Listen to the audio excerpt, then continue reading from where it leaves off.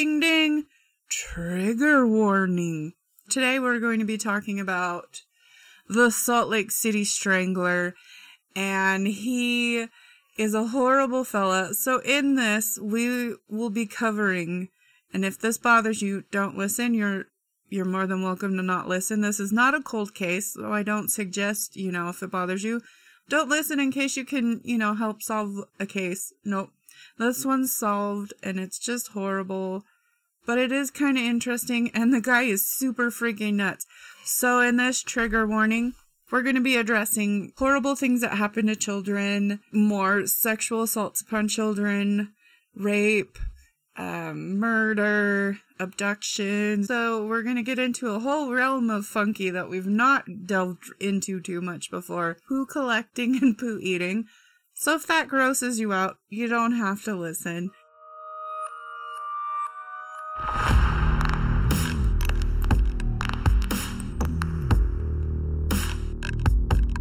Welcome back, 801 Horror Occult fans, my plaid-clad occult. Yeah, you can wear some plaid aprons, I was gonna say. Oh, I am all riled up from yesterday. Anyways, wear plaid, have fun, wear glitter, whatever. Sport the black, I don't care. You're just great for listening. And, you should subscribe to this podcast so we can get more fancy things going. Got a lot of stuff in the works for this, and wanna get some love and return that love. Now let's talk about the fun weekend I had before I get into this, because I don't have a co-host today.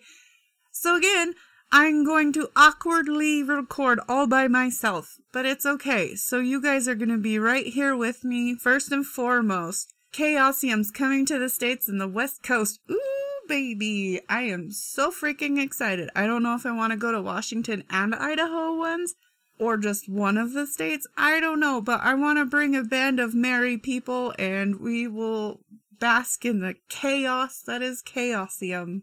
Sadly, they're not coming to Utah. They really need to. They would get a cool fan base. Like, seriously, boys. If anyone knows these guys that is listening, we'll get you hooked up. We'll get a wonderful fan base here in good old Salt Lake, because we have, some of the most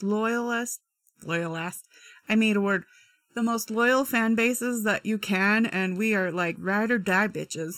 Yeah. Anyways, then, yesterday, as I've been kind of talking about, the Trinity Terror Tour happened, and so, Motionless in White, hell yeah. Ice Nine Kills, hell yeah, who have also made appearances on our playlist for the episodes. And for those who like them, Black Veil Brides, personally, not my cup of tea, but that's okay, you do you, boo. All y'all who like them, hope you enjoyed their set. I didn't stick around for that, but we went on a fun adventure accidentally instead. So we went and saw them. Oh my god. Amazing. As always, Motionless in White, you kick ass. It was a sold out show, by the way, 4,000 and whatever people were there. It was awesome at Saltaire, which is haunted, supposedly. And I want to do an episode soon about it. Maybe I'll do that, coming up, because we're going to do a Mormons episode. I want to do, not something involving terrible things that happen to children, because I've done that 2 times in a row now, and I don't even like kids, and whoa, bro, my poor brain. I'm an empath, I suppose. I feel for everyone. I just want everyone happy and, to be badass like a T-Rex, but, lovable and feel loved and stuff like a family pet. That made no sense. But there you go. I don't make sense today. Anywho, yep, Ice Nine killed the shows, so did Motionless. We were in line waiting to get some Ice Nine Kill merch, because the Motionless line was insane and it went outside, and we were like, hell no. So we were in line, and we didn't know who was opening, because they were April fooling us by ooh, who's gonna open, because it rotated, because there's 3 main bands, and we were hoping it would be Black Veil. So then Ice Nine and Motionless could be there and we're like, yeah, because that's our preference. We like them more. No offense. Well, no, we were in line, and who was the one that we wanted to be the main band opened up first out of the three. It was Motionless, so we're like, fuck this line. We're gonna go, and we are going to rock out to Motionless. So we were like slithering our way through all the people to try and get as close as possible, and we landed like right in front of the pit. Yeah, our old asses were in the pit. Woo! Well, right outside the pit. But I was with a bunch of cool kids. Love them. They're all there. They were great. Snack Pack was there. Yep. She got lost behind us when we just took off to hurry and get to the stage for Motionless, and she got lost. Well, she ended up getting her Ice Nine shirt, and we just booked it because we wanted to see Motionless. Amazing, guys. Amazing. Seriously, if you have not checked them out live, check them out live. Ice Nine Kills too. I just can't go over enough. I love these guys. I love Ice Nine Kills theatrics, and if you like horror movies, that's all they do is they make songs about the horror movies. So, check them, love them. They are amazing live too, and they dress up in costume. It's fun. But Motionless, oh, my heart goes for you guys too. I love you both for different reasons. I could just spend the whole podcast talking about you two. Anyways, it was great. So, that being said, for the merchandise, once Motionless was playing, we went and got, we watched most of Motionless set, and then we went and got in line before it went crazy again. So we got in line. I ended up buying a beanie and a poster because I have way too many band shirts. I'm going to make some blankets, quilt together band shirts for a blanket because I have too many and I can't wear them all the time and wear cute outfits either. So I'm going to make some blankets. In the meantime, I'm going to get other shit. So I'm going to start hoarding band beanies. It all started with the Chaosium beanie that I ordered. I got it, and it passed the Will This Fit Kira's Big Head test. Good job, boys. Congrats, because your beanie fit my big ass head. So now, I was at the concert, and I saw that Motionless in White had a beanie, so I was like, oh shit, son, I'm gonna make a game of this. Every concert I go to, or just band merchandise I order, if they have a beanie, I am going to put it on my head, and then whatever episode we're recording that day is going to be a random, will this new beanie fit Kira's head? So I bought the Motionless in White beanie. Haven't tried it on yet because I'm going to put it on my head while we record, and I will let you know. Did Motionless in White's beanie pass the giant head test? We will find out. Stay tuned later. That will be by the playlist and the Silver Fox. Till then. Yeah, I'm excited. I'll take a picture of it too, see whether it fits or not. It's pretty dandy. Pretty freaking fantastic. Alright, so that was my fun weekend. Alright, everybody. Are you ready for this week's episode? This is kind of sad after the Rosie one, huh? Well, hopefully we can get that case solved one way or another. This week we're talking about our very own Utah born and bred serial killer. Yep, none of these serial killers that were born here and left and murdered, or was born in another place and decided to murder here. Nope. This one's born and bred, 100% Utah. Yep. So, today, world, we will be covering the crazy, poo-obsessed case of the Salt Lake City Strangler, a.k.a. Roberto Arguelles. Forgot how it just said. I'm going to call him Robert because we all know I suck at pronouncing things. And I believe his last name is Argentinian, however you say it. I can't word well. Things don't come out my mouth. Yeah, so the Salt Lake City Strangler, I'm going to just be addressing him as Roberto. So there you go. All right. Are you ready for this? This is kind of a doozy. I didn't think it would be as quite in depth as it was until I started researching, and then I was like, well, this would be cool if, there was more than just me here, but, there's just me. Miss Marty is still out, not ready to party yet. So we wish you well. Hope you heal soon because this other seat over here misses you. Okay, Mr. Roberto, with the last name I can't pronounce, aka the Salt Lake City Strangler, was born February 14th, 1962 in Kearns, Utah. He was a Valentine baby. Aww, what an asshole. He's not a nice guy. Seriously, and then he was born on Valentine's Day. I wish I was born on a cool holiday. Instead, I just made my own holiday. Although sometimes my birthday ends up on Father's Day. So, I guess there's that. Happy Father's Day, Father. You got me. Okay. So, he was one of two boys. I can't talk. His stepdad moved the family to a pig farm in Salt Lake City. Yeah, back then, in the 60s and 70s, it was very common to have farms in the city, like little farms. I don't know, he might have been on the outskirts. I don't know what part of Salt Lake that pig farm was, but I know growing up, we had a little, neighborhood farm next door. All the piggies. Not piggies. I don't think they had pigs. The chickens and lambs. All the cute little sheep that bought all the time. I believe some goats. Dogs. Chickens and roosters.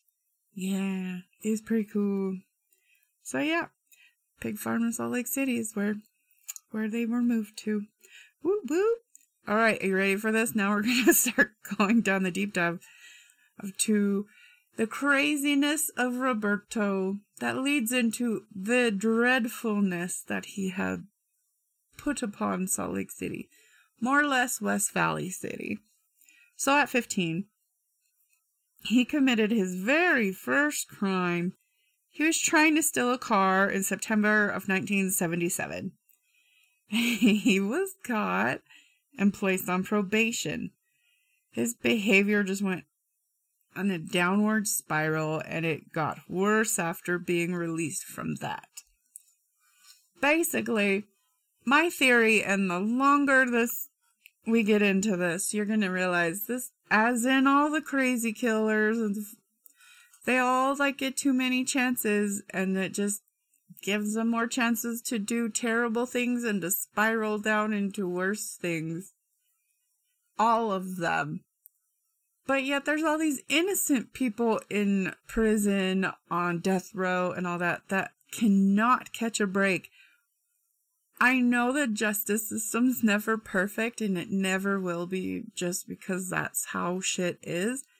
But can we, make it a little better, a little more fair for, those who obviously are going to keep doing and escalating to worse things, as opposed to those who were wrongfully convicted? Just saying. Let's all get together. Let's figure some shit out. Let's hear some things. Let's try some things. It needs to happen, because every time being in the true crime craziness, you realize that all the serial killers and stuff, a lot of them, had so many chances to be stopped, but no, they got all these chances. So, next, in June of 1978, 1 year later, he was sent to a youth shelter for beating up his girlfriend, brother. Excuse me. Let me re-say that. In June of 1978, he was sent to a youth shelter for beating up his girlfriend, brother, and mom. He's a stand-up fella. It just gets worse. So, he remained there for about a month, and then escaped. Fucking Bundy. It makes me think of Bundy escaping too. Oh, Utah. What? Why in the 70s are all these people escaping from your prisons and jails? Why? I don't get it. Anyway, so yeah, he escaped, running amok, hiding from the police for about 6 days. And then he returned. Later, he was allowed to just go home. October 5th. This is where he committed his first, uber violent crime. And this is, now the crimes that we will all know him for and hate him for. So, he kidnapped and molested a 10-year-old girl. Horrible, huh? And that's his very first one. So it escalated from, trying to break into a car to beating up his girlfriend, his brother, and his mom. And now he kidnapped and molested a poor 10-year-old girl. Seriously. And instead of being locked up like he should have, because he was still young, but instead of locking him up in juvie, now he's just put under house arrest.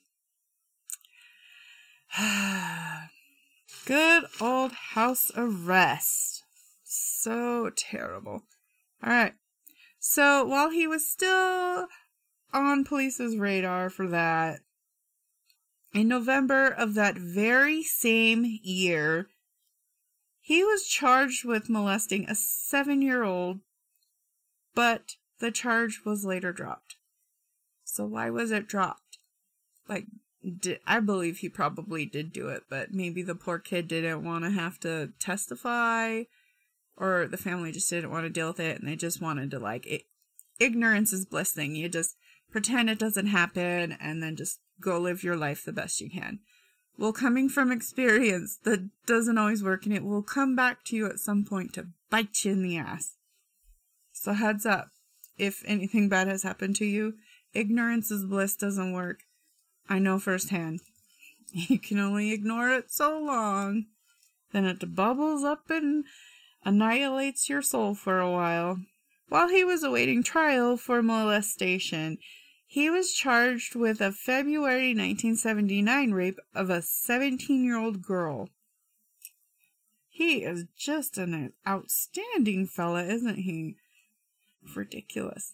After all that, and he is still doing stuff while the police are still on him, and he knows shit's happening, and he just goes out and diddles more. He, kidnaps and diddles. It's all he knows how to do. What was so wrong in your life? It was hard to find a lot of information about him growing up, so I don't know if, anything crazy happened to him when he was a kid, when he was developing. Who knows? But he's fucked up. So fucked up. So he was found guilty for both charges and placed in State Youth Development Center in good old Ogden. That's right. Or as some people pronounce it, not from Utah, Ogden. Which sounds really weird because that's not how you say it, but it's funny. So I like to say Ogden now. So, good old Ogden. And the judge recommended that he stay there until he was 21. However, they had no therapy program for juvenile sex offenders. So the hospital staff was trying to transfer him to the Utah State Hospital. So maybe they could help him. Because they figured if they're young enough, maybe they can rehabilitate them before they're terrible adults. But the hospital rejected him, stating he was unmotivated for treatment. I can see both, sides, but he's not going to be motivated because what if it's just a brain chemical thing or brain damage and he just can't fucking know the difference? So of course he's unmotivated if he doesn't understand he's doing anything wrong at that time. I don't know. Not him. I don't know. But it's unmotivated, yes. And technically, no one can change unless you're ready to, because you yourself are the one to change. So I get that. So it's like talking to a really gross, diddling brick wall. I get that. But maybe you could try other things? I mean, I don't know what they did. They might have tried a lot of things, or they might have just given up on him right away. I don't know. I'm kind of mixed on this whole rehab therapy for criminals. Some I think would work, but others I think that's just a lost cause. That's my opinion, though. After they tried all kinds of ideas to try and help him, and even thought about shipping him off to California for additional treatments, everything failed. Pretty much is just like, he's SOL. Since all those other treatments failed, he was released December 19th, 1979, on the condition that he attend periodic meetings with a sociology grad student from the University of Utah. And he had to do that for therapy. He needed some therapy sessions from a sociology... Yep, there we go, I can't say that word. From a grad student. Is that so they can get practice for not being a full, therapist? I don't know. I'm not in that field. I'm just purely running off assumptions. That also did not work. And on March 3rd, 1980, he kidnapped a 15-year-old girl from Granger High School. Where's my Granger peeps at? Where's the Lancers? Come from a long line of family that went to Granger High School. Okay, I just gotta side tangent here. Going over this case, all the places that he was picking up girls, kidnapping them, and murdering them, those are all in my area, and I was a kid back then. That easily could have been, people I knew. So this is really weird. Doing research for this was super mindfuck for different reasons. Just because it's oh, fuck, dude. I know all those places. How freaking creepy is that? Anyways, okay. So he kidnapped a 15-year-old girl from Granger High School, drove her to an old shooting range where he sodomized and raped her. Once he was done with her, he threatened to kill her if she told, and then he dropped her back off in front of Granger High School. Can you imagine that? Just you get abducted, going to school, and then you get sodomized and you get raped, and then you get threatened that you will be murdered if you tell anyone, and then you just get dropped back off. Women are not things. We're not just garbage to throw. You gotta treat us better. Men too. Men get raped, and this stuff happens to men all the time too. They don't talk about it as much. Women have come a long ways because we were always told not to talk about it, and it was always our fault, and we did something to antagonize it and to make it happen to ourselves. Be it the quote unquote, well, what were you wearing? That bullshit doesn't fly. No means no. Terror means no. Screaming means no. Unless we say yes and it's consenting. No, it's not okay. Ever. Ever. Oy. Yeah. So 3 days later from the Granger incident, he picked up a 14-year-old girl on the way to Westlake Junior High. I went there too. It's so eerie. Where's all the Westlake Junior High people? So he drove her to a dirt road near his stepfather's farm, sodomized and raped her while holding a knife to her. This poor, brave little soul resisted, so he slashed her throat and then dropped her off in a West Valley neighborhood.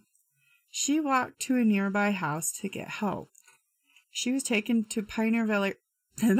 She was taken to Pioneer Valley Hospital, where she was treated and gave a detailed description of her attacker and his truck. So, I don't know who all is familiar with Pioneer Valley Hospital. For those of you that live in the state, just wait and hear this hospital's crazy. But those who do know what I'm talking about, remember how shitty Pioneer Valley Hospital was? Oh my God, they couldn't even get x-rays right. I had to get my hand x-rayed and they didn't even do that right. Maybe back then it was better. So, Roberto was arrested and confessed to both attacks. He pled guilty before an adult court to 2 accounts of attempted murder, aggravated rape, and sexual abuse. Awful. But this time, because he was older, he was sent to the Utah State Prison, applied for parole, but was rejected until he finally got approved June 25th, 1991. And this is where more hell breaks loose. So, are you ready for this deep dive, my friends? It just gets worse. We need to do like a haunted episode next, because these last 2 episodes are just whoa on my brain. I understand other podcasters that just do like this kind of true crime shit that have to do light episodes, because good God, it weighs on the psyche. Okay, are you ready for this, guys? Alright, so he's out on parole for attempted murder, brutally raping, and sexual abuse those 2 girls. Okay? Now, on August 1st, 1992, I was a wee lass, very micro. He posed as a security guard, approached 2 siblings, a 10-year-old girl and an 8-year-old boy in front of Orchard Elementary School in West Valley. I don't know where that one is, besides in West Valley. Have any of you guys been there? Let me know. I want to know what it was like. If it's even still there, it might have been torn down. I don't know. Anyway, so he approached them, pretending to be a security guard, claiming he needed help finding some stolen goods. Under the pretense of frisking them, he ordered them to pull down their pants. Yeah. Then he began touching the poor boy's junk, like groping his genitalia and patting the poor little girl's crotch, before dropping them back off to their home. Like, who does that? That's awful, those poor children. You fucking diddlers, man. I say this every episode. And in Utah, there's so many diddlers that end up being murderers. And we talk about them. I mean, we need to, because people need to know how horrible these people are, and that shit really happens. Even here, we're not in a bubble. Like, bad things happen to us. We just don't know about it. I didn't even know about this guy until Jamie said something. Hey, Jamie. But yeah, fucking guy. A brother and a sister, 10 and an 8-year-old. And then he gropes them, makes them pull down their pants and gropes them. Like, that's gotta fuck you up. Those poor kids. They'll be older than me. I wonder how they're doing in life now. I hope they're not super, like, PTSD about this. Awful. Anyways, so a week after that, he stopped in front of Hunter High School. Because, you know, he's a creep. He's like Matthew McConaughey character in Dazed and Confused, where he likes to, you know, just pick up on all the young high school girls. But anyways, so he was in front of Hunter High School, using a fake police badge, attempted to entice 2 10-year-old girls into his car. Thank Bob's nipples that a highway worker saw this and immediately got the police involved. Thank God, dude. You saved 2 10-year-old girls from God knows what. So props to you, highway worker. You saved them. After the police were involved, he was arrested, then charged for the molesting of the siblings from Orchard Elementary. Found guilty and sentenced to life with possibility of parole. Stop giving him chances. Quit giving him parole. He just abuses that. Look at how many things he did while he was on parole.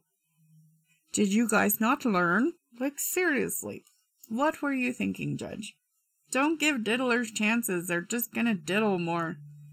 God. So over the next 3 years in prison, Roberto McDiddleton, as I now will call him, or the Salt Lake City Strangler, would brag to cellmates about supposedly abusing and killing a few young girls and women in 1992, in addition to making ransom demands to those families. The claims got the police's attention, and hello investigators, here we come. He was then interviewed in July of 1995. The 90s here, man, around that time. That's same time Rosie Tapia, like 95. Only hers was in August, so this was like a month before Rosie got murdered. So, first, he admitted to the murder of a 16-year-old named Lisa Martinez and her 15-year-old friend Tuesday Roberts, whom vanished while walking to the Valley Fair Mall on March 30th, 1992.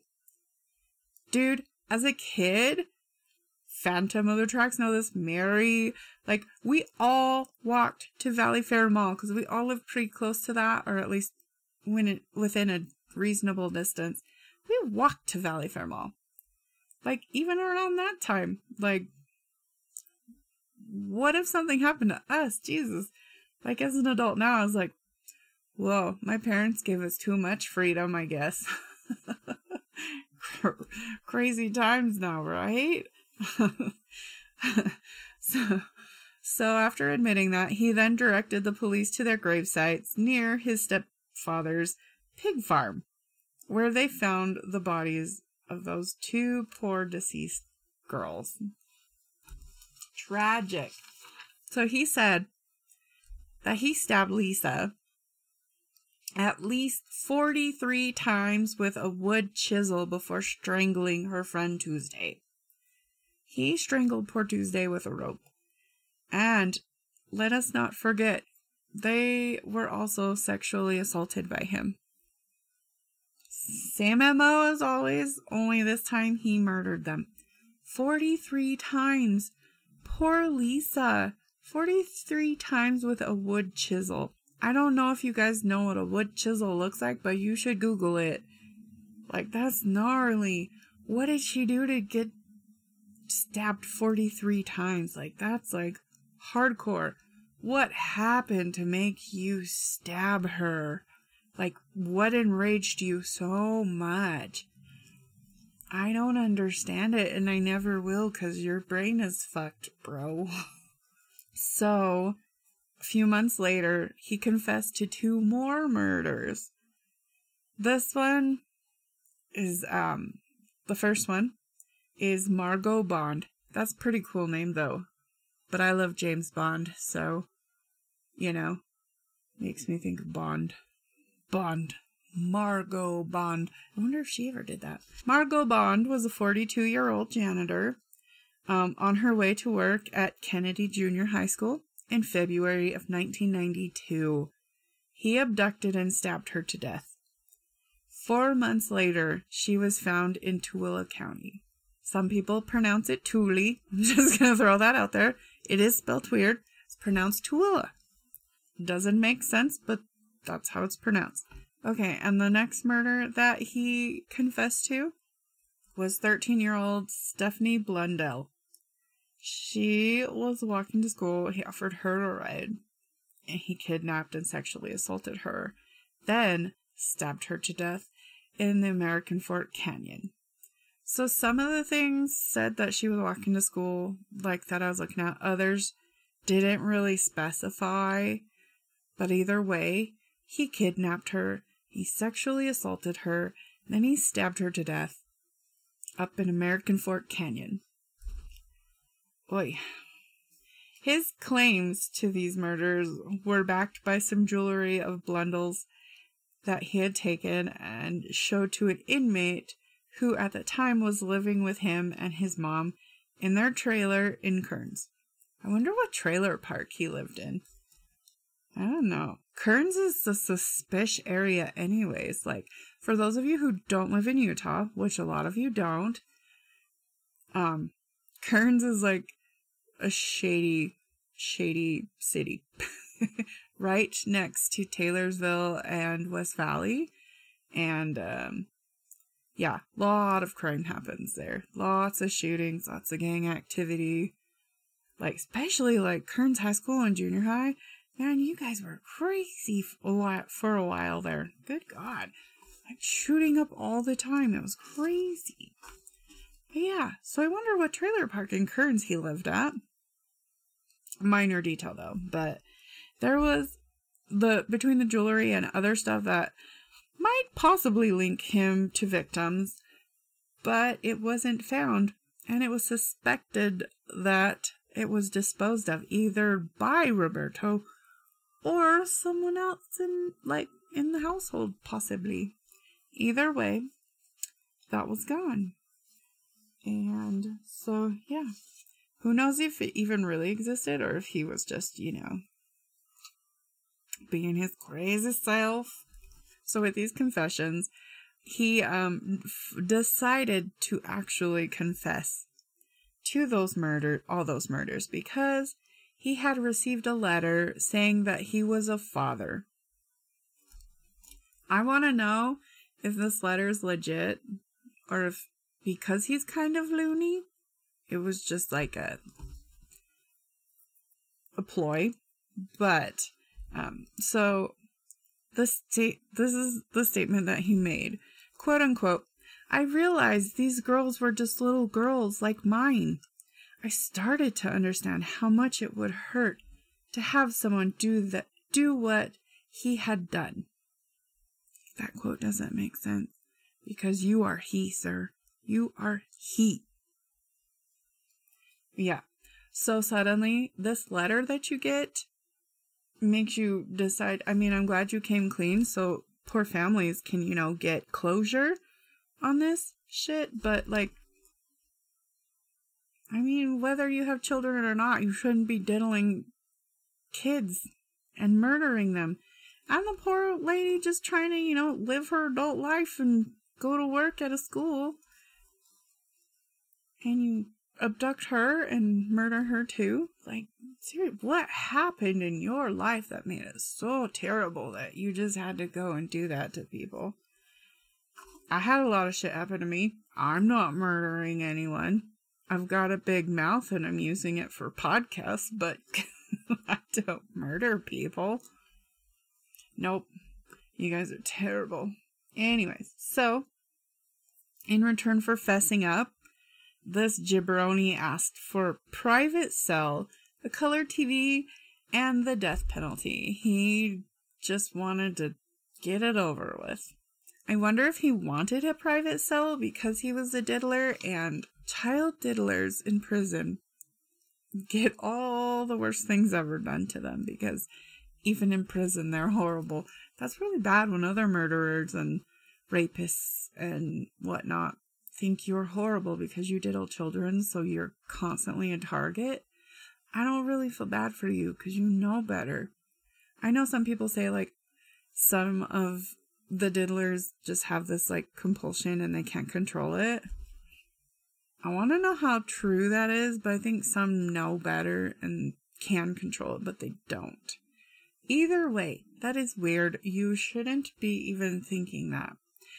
Go be attracted to a marker or a slipper. Don't be attracted to animals or children. Just don't. Or like be attracted to old people. I don't know.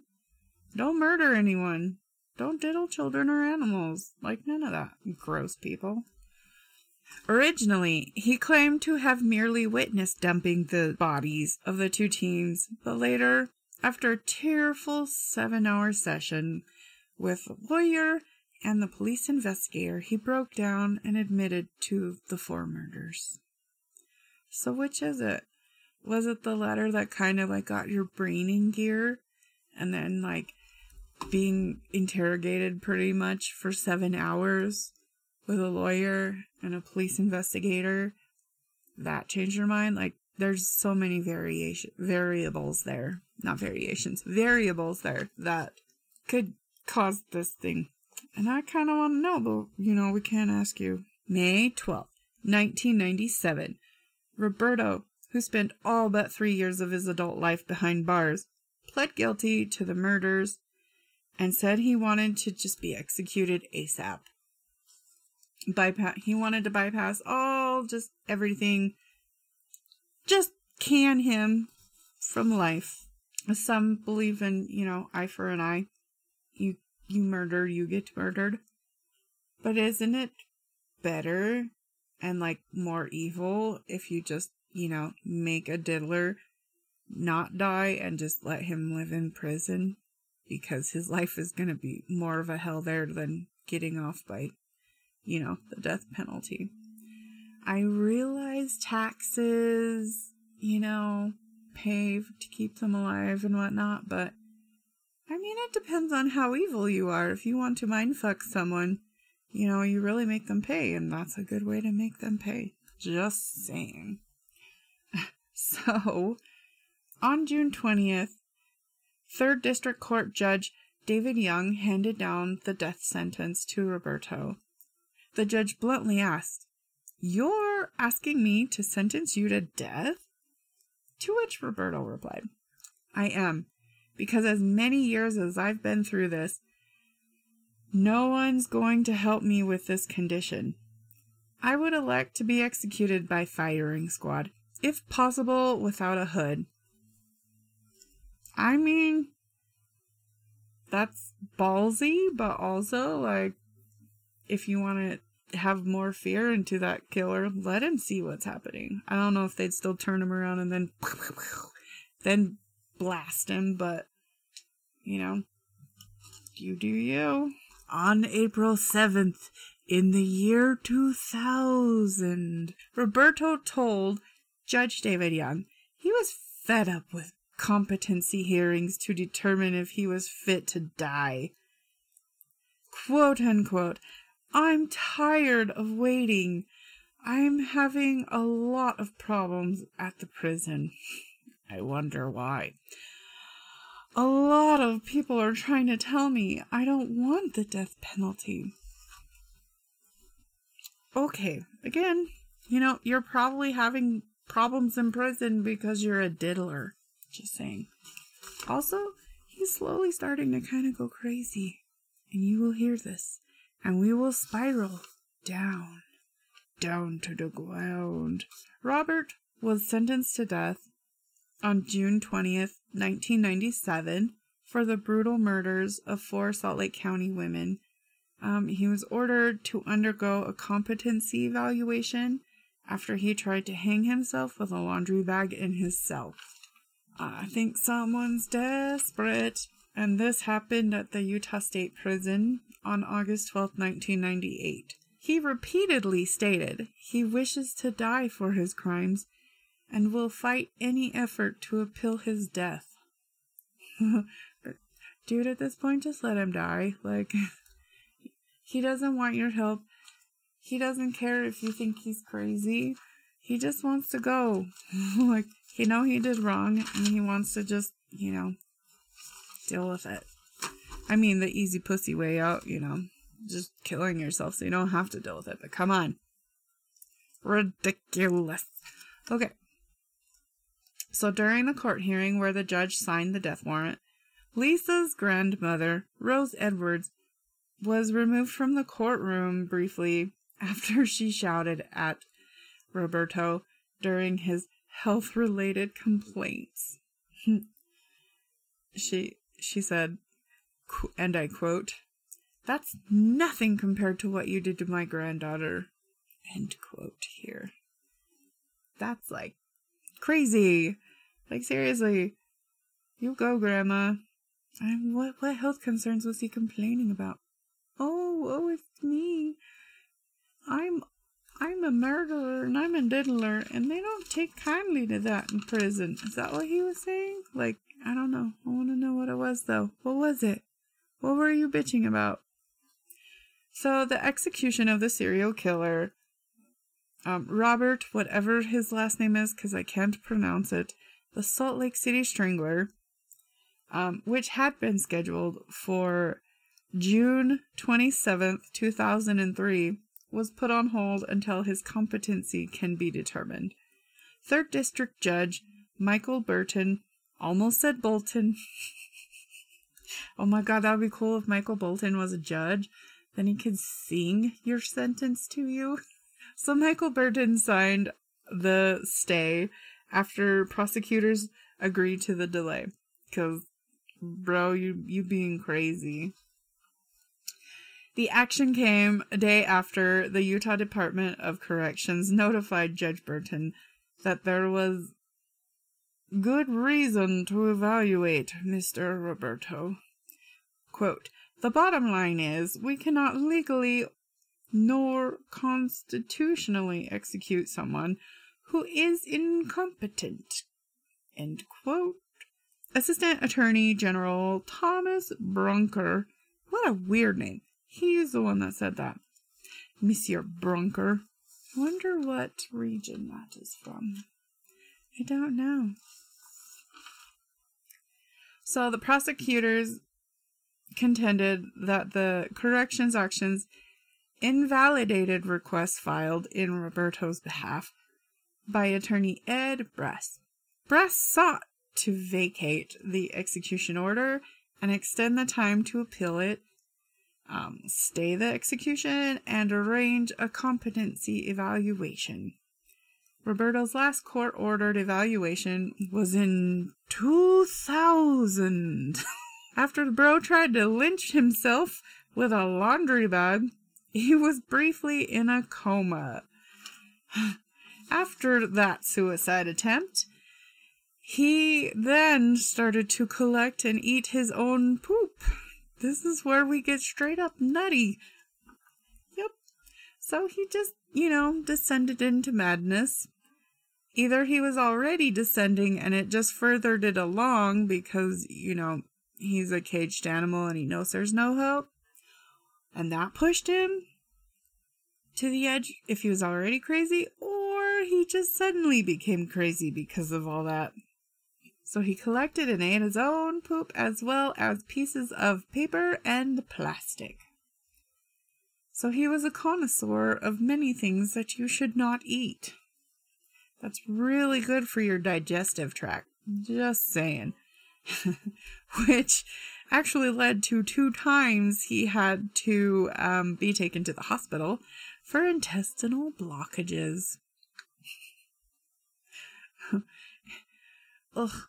Thinking of eating poo just makes me want to throw up, because it smells horrible enough, ew, taste gross. Why am I thinking of what it tastes? I'll make myself dry heave just thinking about it. You're gross, Roberto. Ew. Whenever he appeared in court, he had to be strapped to a wheelchair and wore a mesh mask to prevent him from spitting on people. If you wear a mesh mask, isn't that still gonna, spit can still get out? So, put one of those, put that Hannibal mask on his face. Seriously. That blocks the spit better. Good thing this wasn't during COVID, or hello. COVID ran rampant in the prisons, and he spits on people. That's a terrible combination. Yep, so that's his, fun descent, and that's why they're like, oh, dude, this bro's going super crazy. His descent into madness has reached maximum level. Oh, dear God, where's Godzilla when you need him?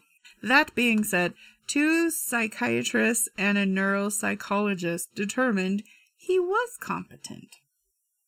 How competent, though? 'Cause you're eating poo, plastic, and paper.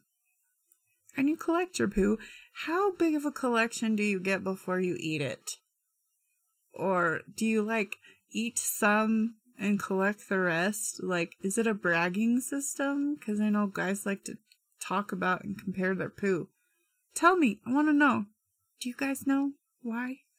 I don't.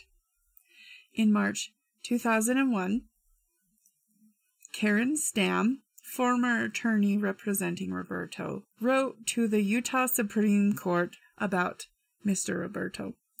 He continues to deteriorate mentally, collecting and eating feces regularly. That behavior was among several reasons cited by Brass in seeking a new evaluation. Technically, Roberto has no representation, for he fired Brass and also fired other court-appointed public defenders. So bro don't have no one, yet Brass is still being a nice guy, and he's clearly this dude's nuts. You can't just let him not be represented. He's insane. No sane person collects and eats their poo. I mean, and even if you're pretending to be crazy, would you go to that extent? I mean, hats off to you if that's your dedication. Wow. But that's weird. This is where it's gonna get real silly. So, at the May 1st hearing, Roberto repeatedly requested Karen Stamm become his representative again. But get this, in 1996, when she was initially appointed to represent him, but she and some other members of the Salt Lake Legal Defenders Association were disqualified because an employee had a potential conflict of interest.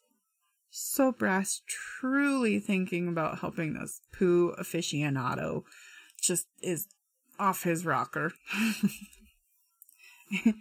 He asks that they please just let her be appointed to him and represent him. Because that's all Roberto wants, is just him. Or just her. And I want to know why. What was it that there was a conflict of interest in that legal team? Who knew him? Or, I wonder, was one of them related to one of the victims? Because that would definitely complicate things. I want to know. Those silly prosecutors argued that unless Roberto is ruled incompetent, he has the right to not have an attorney.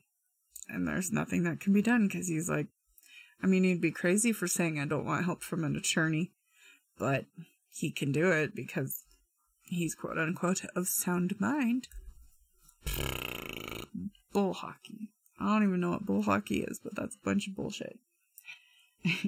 So Brass contended that the courts have the right to appoint counsel for defendants who defy basic procedural rules or fail to maintain proper courtroom decorum.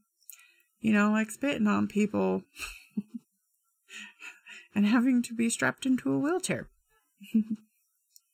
He said that the May 1st hearing, Roberto was clearly and wildly inappropriate, and also appeared to be incompetent. He simply cannot be allowed to represent himself at this point. He's a wild man. This is where we're going to insert a flashback sequence. Woo! Alright, kiddies? Alright, we're flashing back. To what? What are we flashing back to? The courtroom. So, here's what happened at the hearing. Roberto was yelling, screaming, and swearing worse than I do. Which is pretty bad because sometimes that's all I pretty much know how to speak is in swears. He was being a profanity diva. You go, profanity diva. Judge Burton had to remove him from the courtroom 3 freaking times because he was just being a disruptive twat. Brass's mention suggested the competency evaluation should go back to before he pled guilty in 1997, just to see if he truly was crazy from way back when or just lately. And those silly prosecutors snapped with, the only inquiry is whether the defendant has become incompetent since the last adjunction of that issue. they're basically just saying the only inquiry is, so the question is, did he just become incompetent since he was addressed this last issue? Like, what? So what came first, the crazy chicken or the crazy egg? What do you think? Mr. Roberto Arguelles? However you say that last name? I don't know, but it's written down. You can figure it out. AKA the Salt Lake City Strangler, whom was a crazy poo collecting and eating lost soul of an icky diddler, whom was convicted of 4 murders, volunteered for execution by firing squad without a bag on his head. He was set to be executed June of 2003, but it was put on hold by a judge because he's probably nuts and they need to investigate that. This fine gentleman that we just kind of gave a sum up of him, on November 15th, 2003, a guard was passing by Roberto's cell and noticed he was unusually quiet. Upon closer inspection, he realized Roberto was unresponsive. Not a good sign, I'm just gonna throw that out there. He was quickly taken to the infirmary where he was pronounced dead about an hour and a half later. And it was of natural causes. So he just basically suddenly died. It was in the Utah State Penitentiary in Draper, of natural causes, at the age of 41. Maybe it's all that poo you were eating, sir. That can't be good for you. What if you had, MRSA? I think, is it MRSA? What's the one that, no. There's an infection that will hide in your intestines, and, like, you take antibiotic, and it can, like, this infection is crazy. It can, like, dodge the antibiotics, so it is, like, so hard to get rid of. And my dad had it before. I can't remember what it's called, but it's gnarly. It's like, what if you get that? I don't know if you can get that from eating poo, but interesting, right? So what did he die from? Or was he just old and nuts and his body was just like, yeah, we're good? Or his body decided with his brain to be like, all right, we want to just die already and they haven't executed us, so let's just do it ourselves. What was it? Either way, that's the weird, crazy, horrible, tragic story of the diddler, the SLC Strangler, Mr. Roberto. Although he didn't, more or less he stabbed people than strangled them, so I don't know why he was called the Strangler. Guys, of course the Salt Lake City Stabber doesn't sound better. Actually sounds worse than the Strangler. At least the Strangler sounds cool. The SLC Stabber, it doesn't have a cool ring on it. No, it does not. So, as I'm all getting comfortable now because I don't have to read shit, what do you guys think of this episode? Like, what are your thoughts on Mr. Roberto with the last name I can't pronounce? Does the Salt Lake City Strangler? What are your thoughts? What are your theories on it? Like, those poor girls. I want to know, for those of you who were alive and in the area, like, is this not eerie as shit to, like, be like, dude, I went to that school, or I walked to that mall all the time, you know, or I knew that person, or I went to school with him, or, you know, like, fucking weird as hell. And those poor kids that are still alive that had to deal with it. The girl whose throat got slit and she lived. What a badass. Horrible though, because like PTSD with all of these people. But like, she survived, dude. Her throat got cut. She lived. She was able to get him arrested. But oh man, I had a clot in my jugular vein. And they had to cut it open and drain it and reroute my jugular vein. And that hurt. And it feels weird. And I still get phantom feelings. But I cannot imagine getting my throat slit. And that's the closest most people would get to that and live, is what I did. I almost died. It's pretty cool. My mom cried. My mom was being a wussy. Just kidding. She cared. Yeah. So that's crazy. And then those poor 2 siblings, it's a boy and the girl that he was frisking and told them to pull their pants down because they thought he was a security officer. And being kids, they listened to him. And then he groped them with their pants off and then just dropped them off. And then the girl that got abducted and sexually assaulted and also got everyone's getting sexually assaulted and sodomized. This is terrible. Terrible. And then murdered. Murder, rape, sodomy, all that shit. Awful. Stop doing it, people. Be better. Be better. On a lighter note, let's do this fun beanie thing. Okay, world. So, the beanie that I bought from the Motionless in White and Ice Nine Kills concert, the Trinity of Terror tour. Alright, I'm gonna get it and put it on. It's a cool bag it came in too. I'm gonna take pictures right now. This is the sound. Woo! Hell yeah. Alright. Okay, on this glorious, glorious beanie of Motionless in White. It's got this on creatures. So it says creatures. I'm going to put it on my head after I take a picture. Alright, the moment of truth, everyone. Will this Motionless in White beanie fit thine head, thine giant beach ball head? Let us try. Let's see. I have my hair up in a bun. Okay. Let me sit a minute. I'm gonna wiggle my face. So. It fits! Yay! It's slightly tight, but it's never been worn, so I imagine it might stretch out just a scotch after. So, alright, yeah, okay, I gotta say, the winner of the best band beanie so far is still Chaosium. I like the fabric better, and it's more comfortable. And it doesn't quite slide off my head like this thing, because, you know, it don't fit. I need a Magnum head condom, not your average one.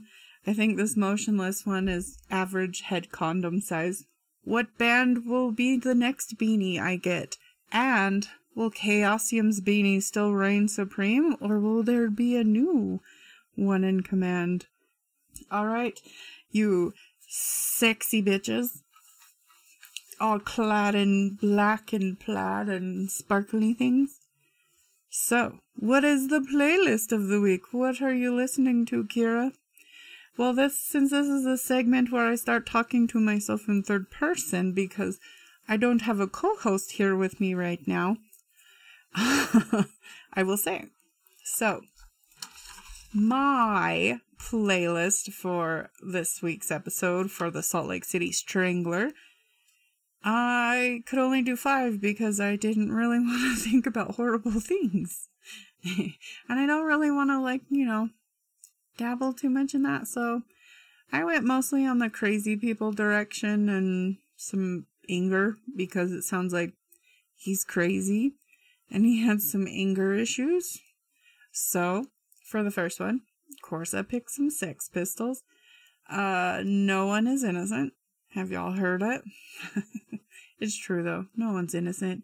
Everyone's guilty of something at some point in their life. Number 2, Ozzy Osbourne, Diary of a Madman. Ooh. Number 3, System of a Down, Prison Song. Number 4, Pantera, Fucking Hostile. Accurate. And number 5, Megadeth, Angry Again. Yeah. Hell yeah. Alright, guys. I'm super excited for this one. So, Kira. Yes, Kira. Who's our silver fox of the week? Well, Kira, I will tell you who. He is one of my favorite actors. I have a lot of favorite actors, but he is beautiful. He plays a bunch of crazy characters, like for all over the board. Mr. Gary Oldman. This English actor just graced my eyeballs ever since I was a child. He won ample awards. And Sadly, I'm not married to him. I would marry him.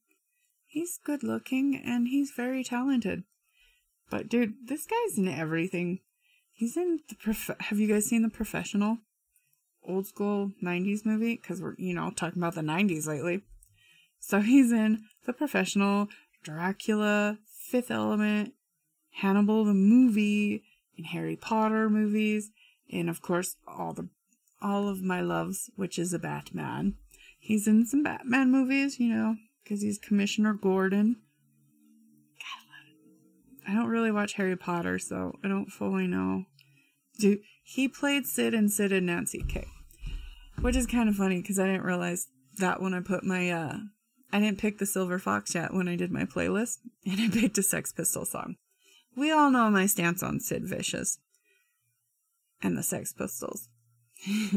But he portrayed Sid in a really good way, and growing up like as a micro me, mini Kira running around, raising hell.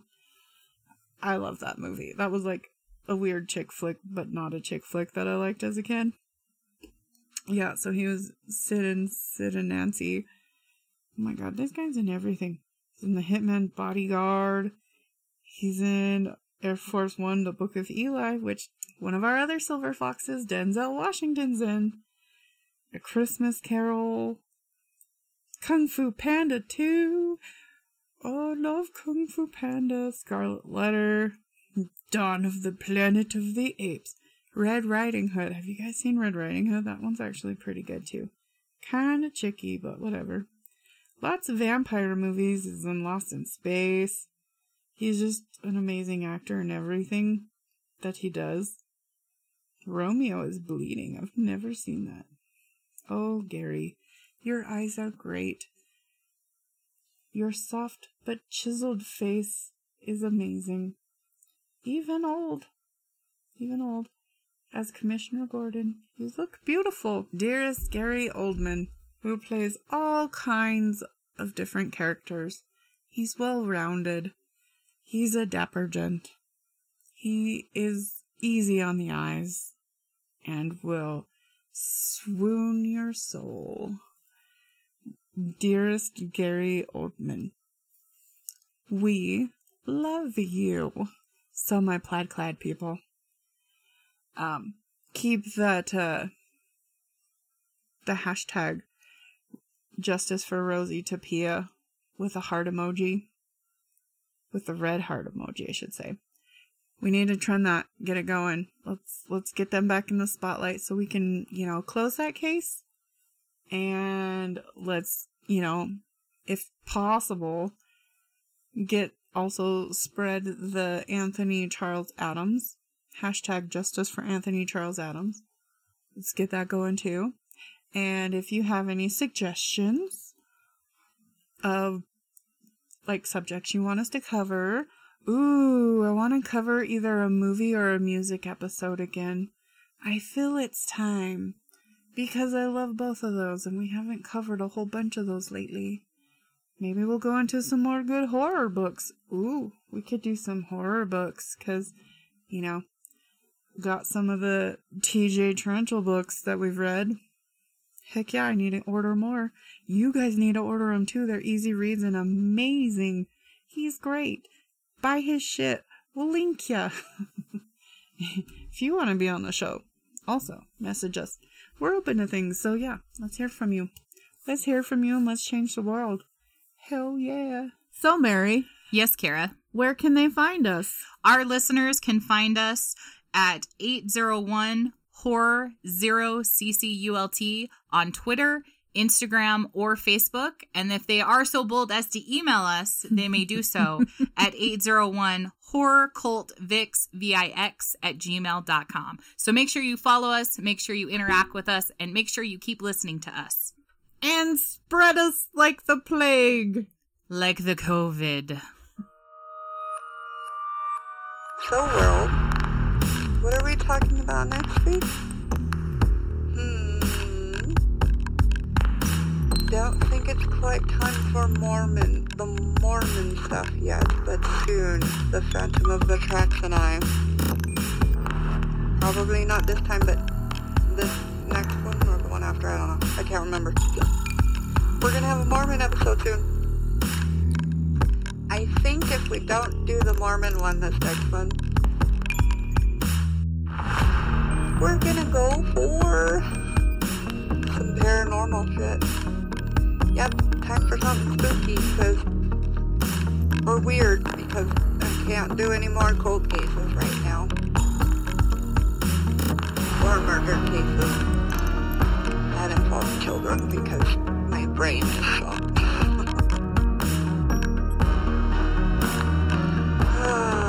Stay sexy and smell you later, bitches.